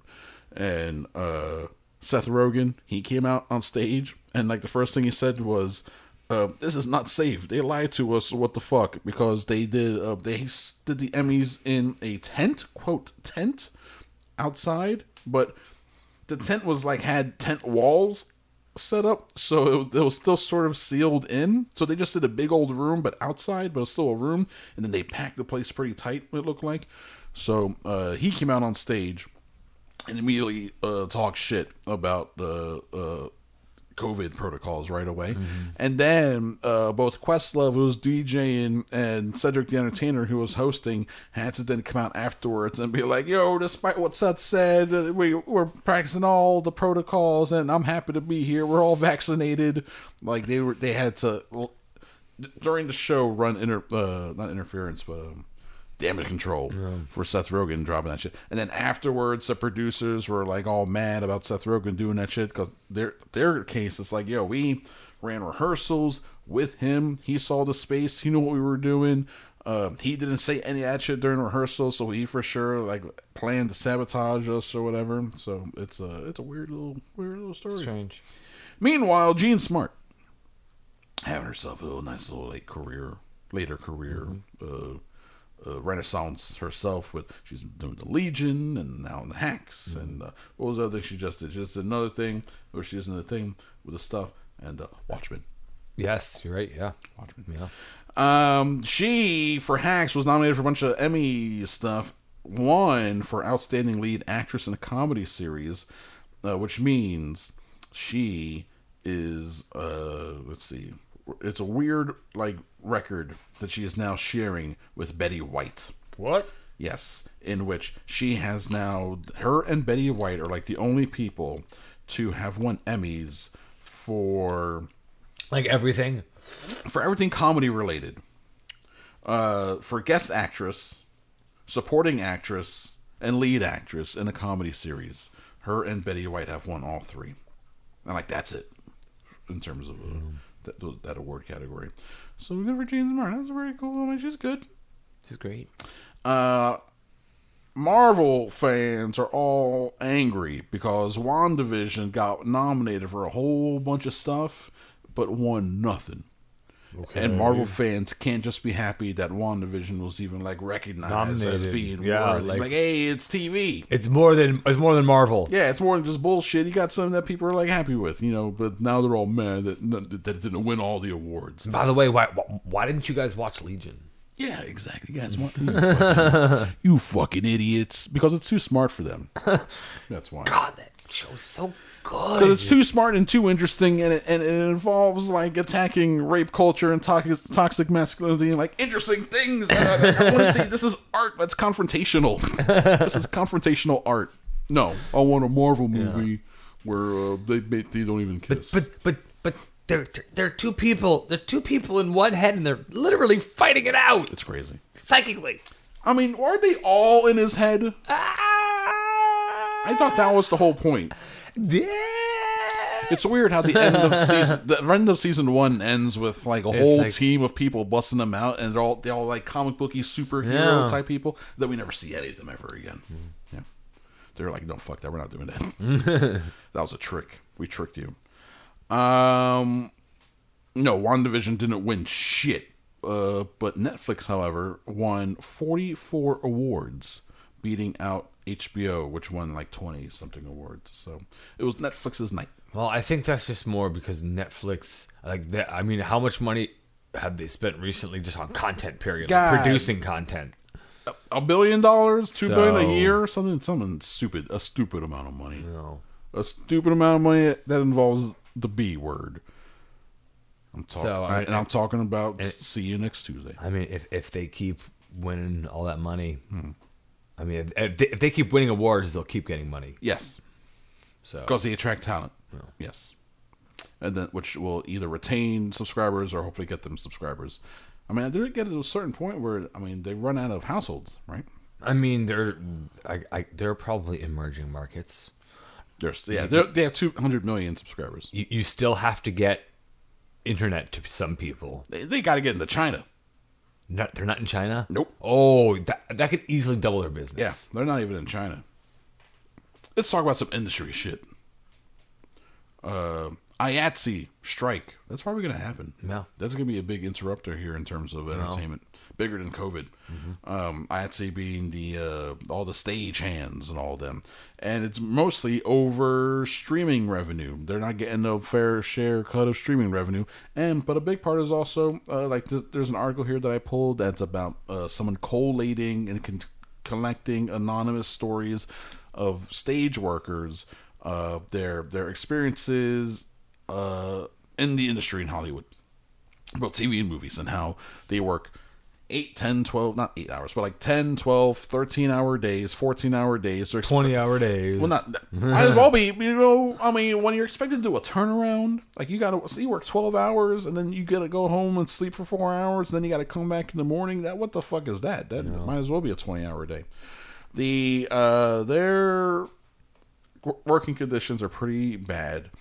And they're striking. They're striking for better working conditions and for proper pay. Yeah. Well, I mean, here's the thing. We stand with them. Some of these people, yes, they're working on multi-million-dollar projects. Right. But the profits from these multi-million-dollar projects could be in the tens of hundreds of billions of dollars. Yeah, overall too, the long term. Yeah. And then a big deal, we said this last week too, but the big deal is also under the current contracts that they have working, the current union agreement, streaming service, it was negotiated in like 2008. when 2009. streaming services weren't as big as they are now. It was newish. Yeah, so it was labeled under new media, which means the revenues are very, very low. The shares very low. They wanted to be labeled under a category that is literally called not so new media. No, fuck that. Yeah, where it's not even like you guys are goddamn media. Guys, just pay. So here's the thing. Just pay them you just won how many Emmys? Right, Netflix 44 Emmys for all this shit. Yeah, and give people the monies that they worked hard for. Give people the monies that they worked hard for. Come on. Or else we're going to come out with the pitchforks. So, IATSE probably be striking soon. If they do, we stand with them.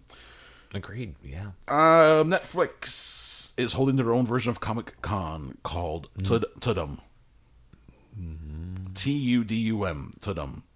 It's supposed to be the sound when you start Netflix and it goes dum dum. Okay. So it's called Tudum. Tudum. Tudum. That's weird. And they're doing a whole Comic-Con style virtual event to pimp their shit because they're trying to. So it's Netflix Con.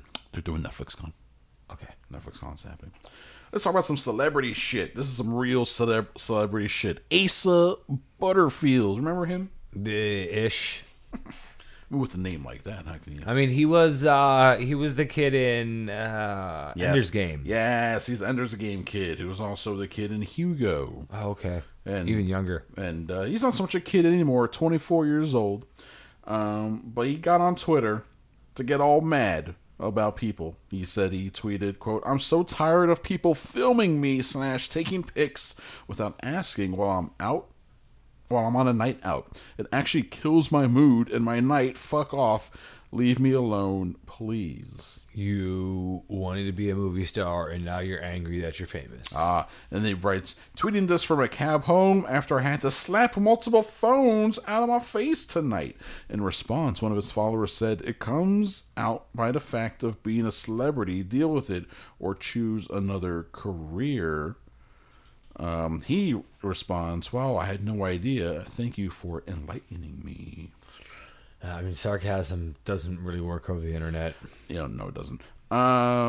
He did say a while ago, "I don't see myself acting for my entire life," so we'll see. Maybe he'll just go ahead and get out of this limelight now. It's not like he's been in anything recently. Anyway, it's been a while since the boy with the striped pajamas. I mean, how much money do you need? How much money have you made? How much money have you spent? I mean, obviously, he's good enough now where it's not. He does not seem to be clamoring for work. He's just going out for a night out and then having people putting phones in his face. Like, "Oh, let me take a picture, mate. Aren't you the boy from the Martin Scorsese movie about George Millier?" Yeah, that's my mate. I'm just trying to have a pint. Wife beater Johnny Depp says cancel culture. No one is safe from cancel culture while accepting an award. What? That's a headline that I saw that I was like, that's a great headline. No. That's a great headline. Because you can say now in media, no matter what media outlet, you can say it. Johnny Depp is a wife beater. Not alleged. Is. Because they just went through a whole libel case in the UK. They really, and libel was way different in the UK. They went through a whole thing, and UK courts were like, you know what? No, there's evidence that he is a wife beater. So sorry, Johnny Depp, sir. You hit your wife. I was such a huge fan, but he's got problems. They all got problems. Amber Heard also has problems. They're not good. They all got problems. So, wife beater Johnny Depp. Drugs are bad, MK. Well, drugs are bad, MK. They are bad. He was accepting an award in Spain at the San Sebastian International Film Festival, the honorary Don Estonia Award, given annually to recognize, quote, outstanding contributions to the film world from, quote, great names who will be part of cinema history forever. That's according to the festival's website. I mean, yeah. I mean, you can't deny Johnny Depp's influence on popular media and cinema. Absolutely, I agree. So he gets this award, and in his speech in accepting the award, he says, quote, "It can be seen as an event in history that lasted for however long it lasted. This cancel culture, this instant rush to judgment based on what essentially amounts to polluted air. It's so far out of hand now that I can promise you that no one is safe. Not one of you. No one out that door. No one is safe," he added. He's just pissed off that his secrets are out and people know who he actually is. Yeah, but that's precisely what it is. And also, for whatever reason, this I would agree with. Amber Heard still gets to be in like Aquaman 2 and doesn't have the same, because some shit came out about her as well. Well, I mean, if he was... I mean, he's obviously made a lot of money in his career. If he's smart, he would have saved some of that. Yes, exactly. Instead of his $25,000 a month wine habit, he continues here, quote, "It's not just me that this happened to. It happened to a lot of people. This type of thing has happened to women, men. Sadly, at a certain point, they begin to think that it's normal or that it's them when it's not," end quote. Johnny Depp then continues to provide the examples of "bleh" and "huh" and "no one," because that's bullshit. It can happen to anyone. It's happened to all these people. It can happen to you. It can happen to me. It happened to no one. Yeah, it happened to you because you're a wife beater. It happened to Harvey Weinstein because he's a rapist. It happened to Bill Cosby because he's a rapist. What else we got? And, and he drugs girls, and too. he drugged women. He drugged women on top of raping them. That does make it worse, 100%. I mean, like, yes, it makes it worse because it's another felony. It's literally another felony. It happened to Kevin Spacey because he's not a goddamn alleged molester and rapist. It happened to Matt Lauer because he's a goddamn alleged rapist. Johnny Depp's out there. Cancel culture can happen to anyone. As he accepts an award. Man. It's like every now and then I think, should I watch a Mel Gibson movie? No. And then you want to watch Passion of the Christ again? Don't even listen to the audio. Read Mel Gibson's quote when he had that leaked audio of him talking to his girlfriend at the time, and he's talking about he's like, "I hope you get raped by a pack of N-words." I'm like, whoa. When you read it, it's one thing to hear it. Yeah. But then when you have to look at the words that he says, like, how can anyone support this fucking douchebag? And it's like, dude, didn't you do... How many movies did you work with Danny Glover? Oh, man, that what makes it so sad. And then you watch Lethal Weapon 2, where the bad guys are South Africans, and they're supposed to be like Mel Gibson's fighting the racists. Yeah. He's like, no, me, mate. I love them. I love black people. I love black people, mate. No, apparently not. You fucking piece of shit. You fucking piece of shit. Oh man, I'm so... Time management is not good. Nicolas Cage was mistaken for a homeless man and kicked out of a Vegas restaurant. That's bad. Cool. So if you live in Vegas, good for him. There's a good chance where you can just see Cage hanging out drinking. Drinking himself into a stupor. Yeah, and he's a millionaire homeless man. He's a millionaire homeless man. Apparently a regular of that restaurant took him home, so that's another... You can get to see Nicolas Cage's house if you're living out there in Vegas. And or his penthouse, maybe. Yeah, wherever he's at. Yeah, sure, wherever he lives. And apparently, he says the reason why he works so much is because when he doesn't work and he has nothing to do, this is what he does. He self-destructs. He's like, he wakes up in the morning, I got nothing to do. Rolls over, self-destruct Let's get button. Fucked up. He hits that button hard. There's a big red button, and he hits it hard. Yeah, people thought he was a homeless man, and then they got closer, and they're like, oh. It's Nick Cage. It's like, oh, I'm looking for the... There's a map in the back of the book. Also, I got a whiskey double. Just take me there. Just take me. Let's follow this map and take me there. Oh, it's the Bunny Ranch. Okay, movie shit. I'm just gonna read headlines. Universal had to the Dear Evan Hansen buzz was so bad that they had to find ways to like cut off the backlash ahead of time to get people interested in seeing the movie. What? Everyone knew. Because they played at festivals, and they're like, fuck, the reviews aren't good. No one likes it. They thought they had a hit on their hands. No. No wrong. So, Dear Evan Hansen continues to bomb. Sung Kang, a.k.a. Han, Justice for Han, for F9, okay. All the Fast and Furious movies. Yeah. He's out there in interviews saying, I think we need to bring Giselle back. Gal Gadot. That's going to cost you a lot of money. Oh, yeah, it's going to cost them money. They got the money. It's going to cost you a lot of money. They got the money. They can afford it. So, is Vin Diesel willing to part with how much of his share? Another 10 million. 10 million for Giselle. 15 million for Giselle. And find me a creative writer.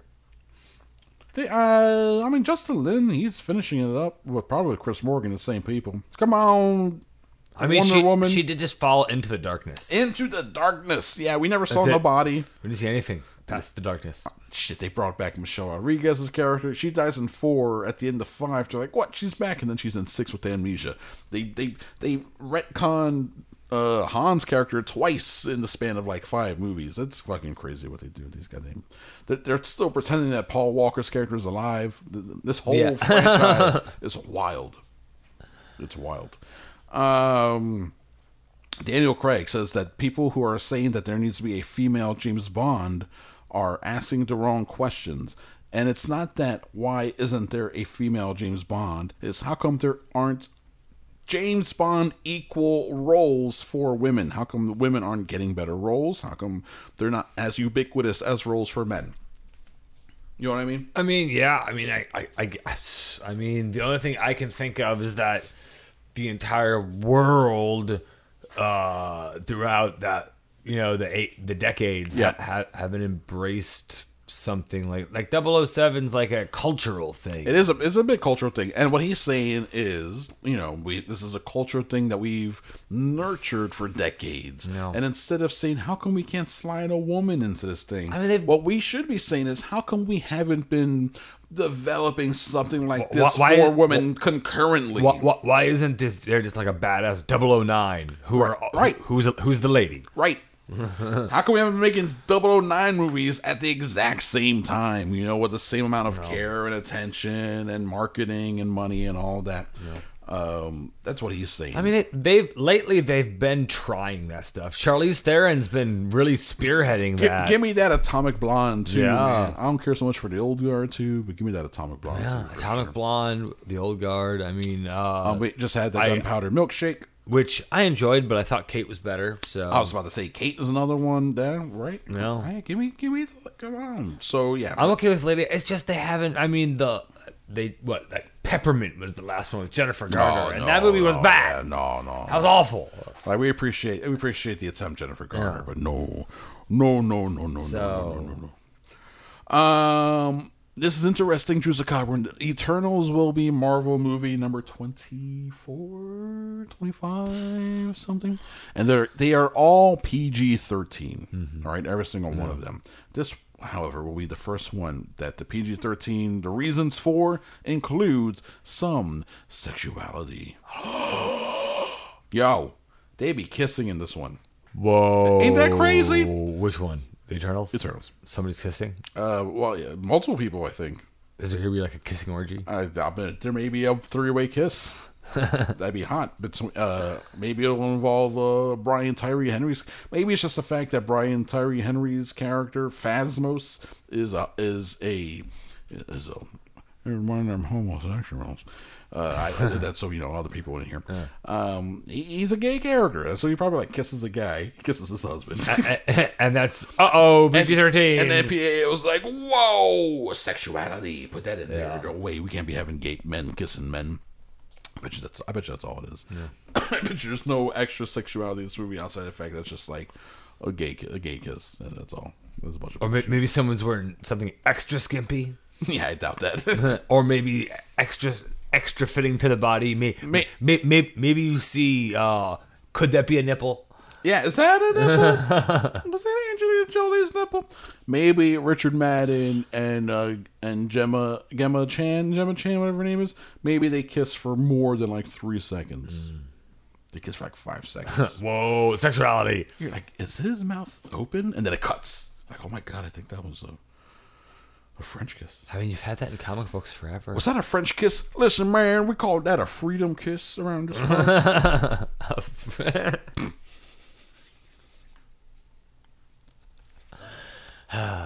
What'd you say about the comic? No, you completely derailed my train of thought with that one. That freedom kiss. Listen, man, it's America. It's a freedom kiss.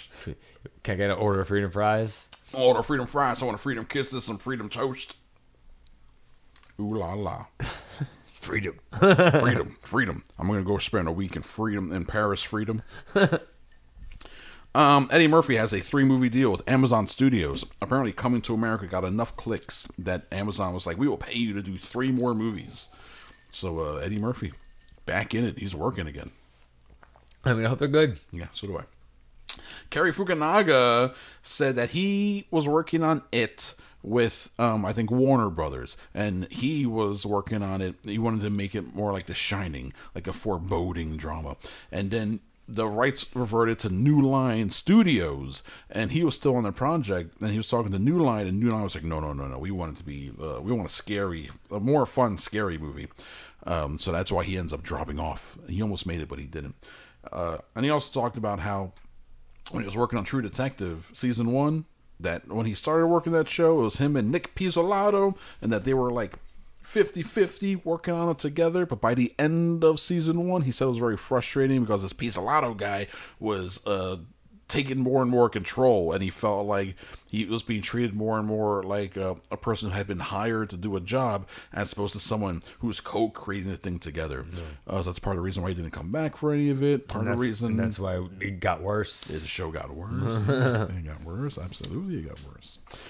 So that's some interesting Fukunaga stuff. He's doing interviews now to promote No Time to Die. So that's why some of these stories are coming out. Paul Thomas Anderson's new movie is called Licorice Pizza, which is the name. And that sounds gross, right? It's the name of a pizza chain in California from the 70s and 80s, apparently. Okay. And that's a time period the movie is set. It's starring Philip Seymour Hoffman's son, as well as other people. Okay. And it's like a San Fernando Valley set period piece type of thing, and apparently the trailer has been playing in front of a few movies or screenings out in California and LA at places like the New Beverly Cinemas and shit like that. Like where if you go to see, actually one of our show's listeners, Jason Dyke, he tweeted at me because, or no, what did he put in the Facebook group? Put in the Facebook group because I put the story in the Facebook group. That he went to a couple screenings of like, what was it? Just like old throwback stuff, like 90s movies, 80s movies, and they showed the Paul Thomas Anderson trailer in front of these movies randomly. That's awesome. That is fucking awesome. That's so cool. So, Licorice Pizza, it's coming soon. That's going to be fucking great. Probably next year. Alejandro Iñárritu is making his first fully Mexican film since Amores Perros. Okay. Which is like over 20 years ago. No. And it's called Bardo, parentheses, or False Chronicle of a Handful of Truths, close parentheses. So apparently he liked the Birdman style titling. Yeah. But that's almost, I mean, for me, that's very reminiscent of Rocky and Bullwinkle. Yeah, that's true too. That's very, very true. Yeah. Man, this made a big splash this week in a number of ways, but the Super Mario Brothers movie has been announced. I heard about this. This is fucking so... I can't even imagine what type of movie that they were making. This is bananas. Well, let's talk about the people making it. It's Illumination. Illumination is a studio who did Minions, okay? It's written by the guy who did Minions Rise of Gru. Okay. All right, so one of the prequel Minions movies. It probably has more story. Probably. It's being directed by the duo who did the Teen Titans Go to the Movies movie. Which is, I mean, I thought it was hilarious. And but I'm a fan of Teen Titans Go. And they are working with, what's this guy's name? Shigeru Miyamoto, the creator of Super Mario. Okay. Like, he is involved. All right. He probably wasn't involved in the Bob Hoskins one. No, he was not. So the pedigree behind it's like, okay. You're like, oh, okay. And then you hear the cast. But then the cast is like, what the fuck? Everyone has opinions on Chris Pratt as Mario. As one headline I saw was non-Italian, non-plumber Chris Pratt hired to play. I mean, Mario. Can he say, "It's a me, Mario"? And then literally, because that's what you have to do. That's what you have to do. And then literally, should he be doing that as a decidedly non-Italian? Well, I mean, should an Italian stereotype be a super famous Japanese cartoon character? Once you start peeling back this onion, this is a stinky ass onion that you're peeling back, man. Yeah, it's crazy. Those are the questions you should be asking. Anya Taylor-Joy is Princess Peach. Charlie Day is Luigi. Okay. Now, I actually Wikipedia it. Charlie Day, at the very least, his dad, half Italian. Okay. All right. Jack Black is Bowser. The only bit of casting that I truly agree with. Okay, no, I get that. That's the one that makes sense. Well, no, I mean, Charlie Day as Luigi just tells you the tone of the movie. Right. Keegan-Michael Key is Toad. Like I said, the tone of the movie. Seth Rogen is Donkey Kong. The tone of the movie. Yes. Cranky Kong is Fred Armisen. The only Italian in the cast is Sebastian Maniscalco. If you looked up this guy's face, you're like, oh, okay, I recognize this guy. He's one of these guys. He's going to play Spike. Oh, I think it was one of the Bowser's kids? Yes. Oh man, which one? Fuck, I don't even remember which Mario that was where you have to fight all his kids. 3. Before you fight Bowser. Super Mario Bros. 3. 3. Yep, that's 3. And did I skip any of them? Just names I don't recognize. Oh, and then also who's this guy? What's this guy's name? Chris Martinet, who does Mario in the video games, will be involved doing different voices and cameos throughout the game, throughout the movie. He should be Mario. You want to just make a Mario? If he's available and you got no money, just make him do a Mario. It's a fucking Mario movie. The fuck? You have a Mario. It is an animated Mario movie. You have the actual Mario from the video games. Why aren't you using it? You got the guy who created the whole thing. You're trying to make a, quote, faithful adaptation somehow. Why You people not? are dumb. I saw one TikTok video where this person was talking about it. It's like, this movie will surely be the second best Mario Brothers video game adaptation. Ooh. That's cold. They coming out swinging Mario Brothers movie. I think it might be hopefully better than that. It's got to be better than that. It's got to be better. I don't agree with Chris Pratt as Mario, But it's got to be better than that. but it's got to be better than they. Whoa. Fucking Bob Hoskins and John Leguizamo. And what the hell were those things that made them jump? Their boots, those crazy boots. Yeah, I think that was a Super Mario 3 tie-in, but still terrible. It wasn't. Terrible. Super Mario 3 didn't have any boots. Yeah, you jumped into a giant boot at one point, and then you were inside the boot, and the boot went boom, boom, and had extra jumping powers. Yeah, but that was a giant cartoon boot. These were like weird mechanical. Yeah, but like, I'm saying that a lot. Yeah. Like I would have rather seen those boots in the Alien movies. You know, those boots are in Face Off. there we go. Or they're in the Magnet prison. See, yeah. Billy Eichner. Play on the street. Billy on the street. He's doing producing, co-writing the movie Bros, which is a gay rom-com being produced by, who is it, Universal? And he just tweeted, I could not be more excited to tell you the entire main cast for my rom-com Bros will all be openly LGBTQ plus actors. Yes, even in all the straight roles. This is a first for a major studio film. Let's make history. They call it acting for a reason. They call it acting. He continues, this is a... You, gay guy, kiss that lesbian woman. Yeah. Why? Because you're straight. Because you're straight, and straight people have been doing this to us for decades. Here's him talking to Hollywood Reporter. After queer actors have spent decades watching straight actors capitalize both artistically and professionally by playing LGBTQ plus characters, it is a long overdue dream come true to be able to assemble this remarkable, hilarious cast. And while Bros may be the first of its kind in several ways, my real hope is as the first of many opportunities, blah, blah, blah, blah, blah. Talk about the tokenization of gay characters. Yeah, I mean, a lot of people have won Oscars just because they were a straight man playing a gay woman. Yes, thank you. Jared Leto is probably the most recent one, right? For Dallas Buyers Club. Yeah. So far, announcing the cast: Luke McFarlane from Brothers and Sisters, T.S. Madison, who is an author and host, and she was just in the movie Zola. That was like her first bit of acting, so she's just getting into acting. She's a transgender. Did I say that part? Also, she was in the United States vs. Billie Holiday. So they didn't announce the whole cast. I found this interesting, though. That's co-written and directed by Nicholas Stoller, who I recognize that name immediately because he's the guy who did the first Neighbors. He did Forgetting Sarah Marshall. He's sort of like Judd Apatow adjacent. The 5-Year Engagement. You ever see that one? Jason Segel and Emily Blunt. 5-Year Engagement? I don't think so. It was okay. So he's done decidedly hetero films. Yeah. This dude, like, this guy is very much not gay. And I even pulled up his Wikipedia. It's like, this guy gay, and it's like, no, he's apparently not gay. So it's not a fully gay production. Apparently, because Billy Eichner and Stoller have worked together on this show, Friends from College, a Netflix series. Okay. So apparently, Eichner was like, I like you. We work well together. Help me write and direct this thing. And then also Stoller has done like successful stuff, so you get a little bit of clout there with him getting his name attached. So anyway, I'm looking forward to this movie. It's probably gonna be pretty funny because I like Billy Eichner. Damn it, we're going way over. TV shit. Tiger King 2 is coming to Netflix. Bonkers. Carol Paskins is not happy about it. Of course not. She did not want to participate. She was like, for some reason, they want to reopen that murder case. And Gee, I wonder why. I don't think I want to do that anymore. Well, gee, I wonder why. I wonder why. So Tiger King 2 coming to Netflix later this year. Station 11 is coming to HBO Max soon.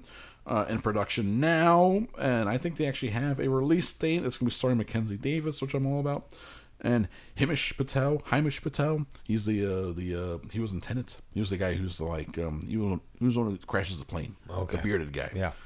He's like, I thought you were saying this is nuts. I'm fine with crazy. I thought you said this. I don't remember what the line is. But is there a release date? And I'm checking in December.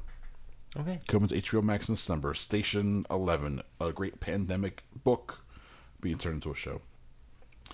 Russell T Davies is returning to Doctor Who as showrunner. That's for the Doctor Who fanatics out there, real quick. Didn't you start watching Doctor Who for a little while? I've been watching, I got up to like halfway through the David Tennant season. There's a lot. It's so much. Oh, yeah. The hour-long episodes, it's a bit. But it's good. Doctor Who was good, and this guy Russell T Davies is the one who was a showrunner for the reboot, and then he left a little while ago, and they've been doing seasons since, and apparently it hasn't been not as good. So kind of a big news that Russell T Davies is coming back for the new season of Doctor Who. Oh, I'm sure it was a money thing. He's like, I want more. They were like, fuck you. We'll find somebody cheaper. Yeah. Fuck, this doesn't work. It's not working. How much did he want? You know what? Yeah. Go. Pay that. Go to him. Pay that to him now. Bring him back. So Russell T Davies coming back to Doctor Who. AEW is moving from TNT to TBS. AEW. They've actually have just started beating WWE's Raw in the ratings. It's Turner still. They moved from TNT to TBS. The reason being that TNT has a contract with the NHL. So potential double headers and things like that will frequently bump AEW's schedule. So instead of dealing with schedule headaches, they just moved on TBS. That's fine. And but sister station. It's a sister station, and the ratings have been like, it's crazy. 0.4, 0.5 is the ratings that they've been getting, slightly better than Raw's Monday night ratings. Putting the squeeze on Vince. Putting the squeeze on Vince. They fully like achieved what they wanted to do to be like an equal player in the market. And but those ratings, man, it's under a 0.5 for both of them, for both companies. Whereas if you go back to the 90s, the Monday Night Wars, I looked this up, they were getting as high as like a 5.5 share, almost a 6 share at times. Well, meaning 6% of like the nation's viewing audience is watching that shit. That they had The Rock, they had Stone Cold, Steve Austin. They had some of literally the best entertainers. They also had no streaming services, no like way less things to watch. Exactly. We had so much less to watch. Yeah, and now with everything else and the way people have access to semi-decent garbage, I mean, I'm sure the Netflix action movies suck away a lot of their audience. Yeah. Absolutely it does. So, but anyway, AEW is moving. Heads up, guys. Heads up, AEW fans. Final story. James Corden said a joke on his show, on The Late Show, where he said, what was his joke? It was about BTS, the K-pop group. Okay. The K-pop group. Are they boys or girls? Oh, they're all boys. Okay. They're all boys. Very, very big. And they spoke at the UN General Assembly. They're the type of group where they're big on activism, and they got the BTS Army, and they're inspiring young people to do something about this shitty situation that the entire world is in. K-pop seems very positive in that regard in terms of what they try to mobilize their fans to do and stuff. Absolutely. So James Corden did this joke. What they say? United Nations General Assembly kicked off this morning in New York City and started with some pretty unusual visitors, BTS. It actually marks the first time 15-year-old girls everywhere found themselves wishing that they were General Secretary Antonio Guterres. And then he hit the button. And then take your finger off the button, and the laughter just stops cold. Stops cold. It wasn't funny. It's a terrible joke. On top of that, apparently, the BTS Army took issue with the categorization as 15-year-old girls, and also took issue with the idea that BTS, like they wouldn't be allowed or shouldn't be near the UN or some shit like that. Like it's a weird thing. I am sure that there are people, both sexes, that run the entire age gamut that listen to BTS. Exactly. And international too. And I'm sure some of them are probably pretty good at internet shit, so I'd watch out. Aha. Well, Drew, it's funny that you say that. As we end this episode, I would like to point out to you, do not make fun of BTS people. We stand firm with BTS Army. And we stand firm with the IATSE strike. I mean, I don't listen to BTS, so I can't, it's not my bag. It's fine. You guys, do your thing. Yeah, do your thing, guys. I'm not against you at all. No. We support you. Do everything that you want to do. Yeah, and one of the things that they want to do is get back at James Corden. You know how they got back at James Corden? They bombarded, I think it's hard to tell. This may be the Google ratings for the Google reviews for the Late Late Show with James Corden before the whole BTS thing. It only had, according to this, let me actually click on it to make it easier to see. Yeah, that'll make sense. Here, it only had 484 ratings. And the average rating was 4.2 out of 5 stars. Okay. Now, it has 2,600 ratings.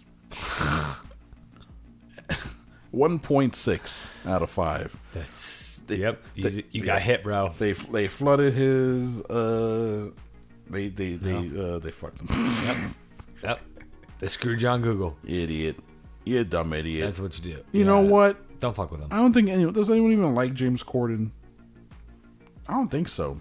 Can we send him back? Yeah. Please? We're done with him. I mean, if he has a work visa, then all they have to do is just tell him that he's fired. Nobody has to hire him. Hey, Sleepy Joe, can we pull this guy's work visa and get him out of here? Send him back. Him and Pierce Brosnan. Piers Morgan. Or is he a citizen? I don't know. No. I don't know how that works. He ain't no citizen. He ain't no way he's an American. That some bitch ain't no American. Wouldn't disrespect BTS Army if he was an American. The British came to the colonies. Yeah, that's true. That's true. The British. You know what? He's going to stay. You can keep him over there in America. We don't want him either. This is the end of the episode. Fuck you, James Corden. Thank you, Jessica Cogman. You're welcome. And you are welcome, listeners, for this week's show. We'll be back next week with episode 456. So get your fix. Did you get that? Did you pick up that audio of the swallowing? Delicious swallowing. Oh, man, that'll get us trending on the Pornhubs. Hopefully.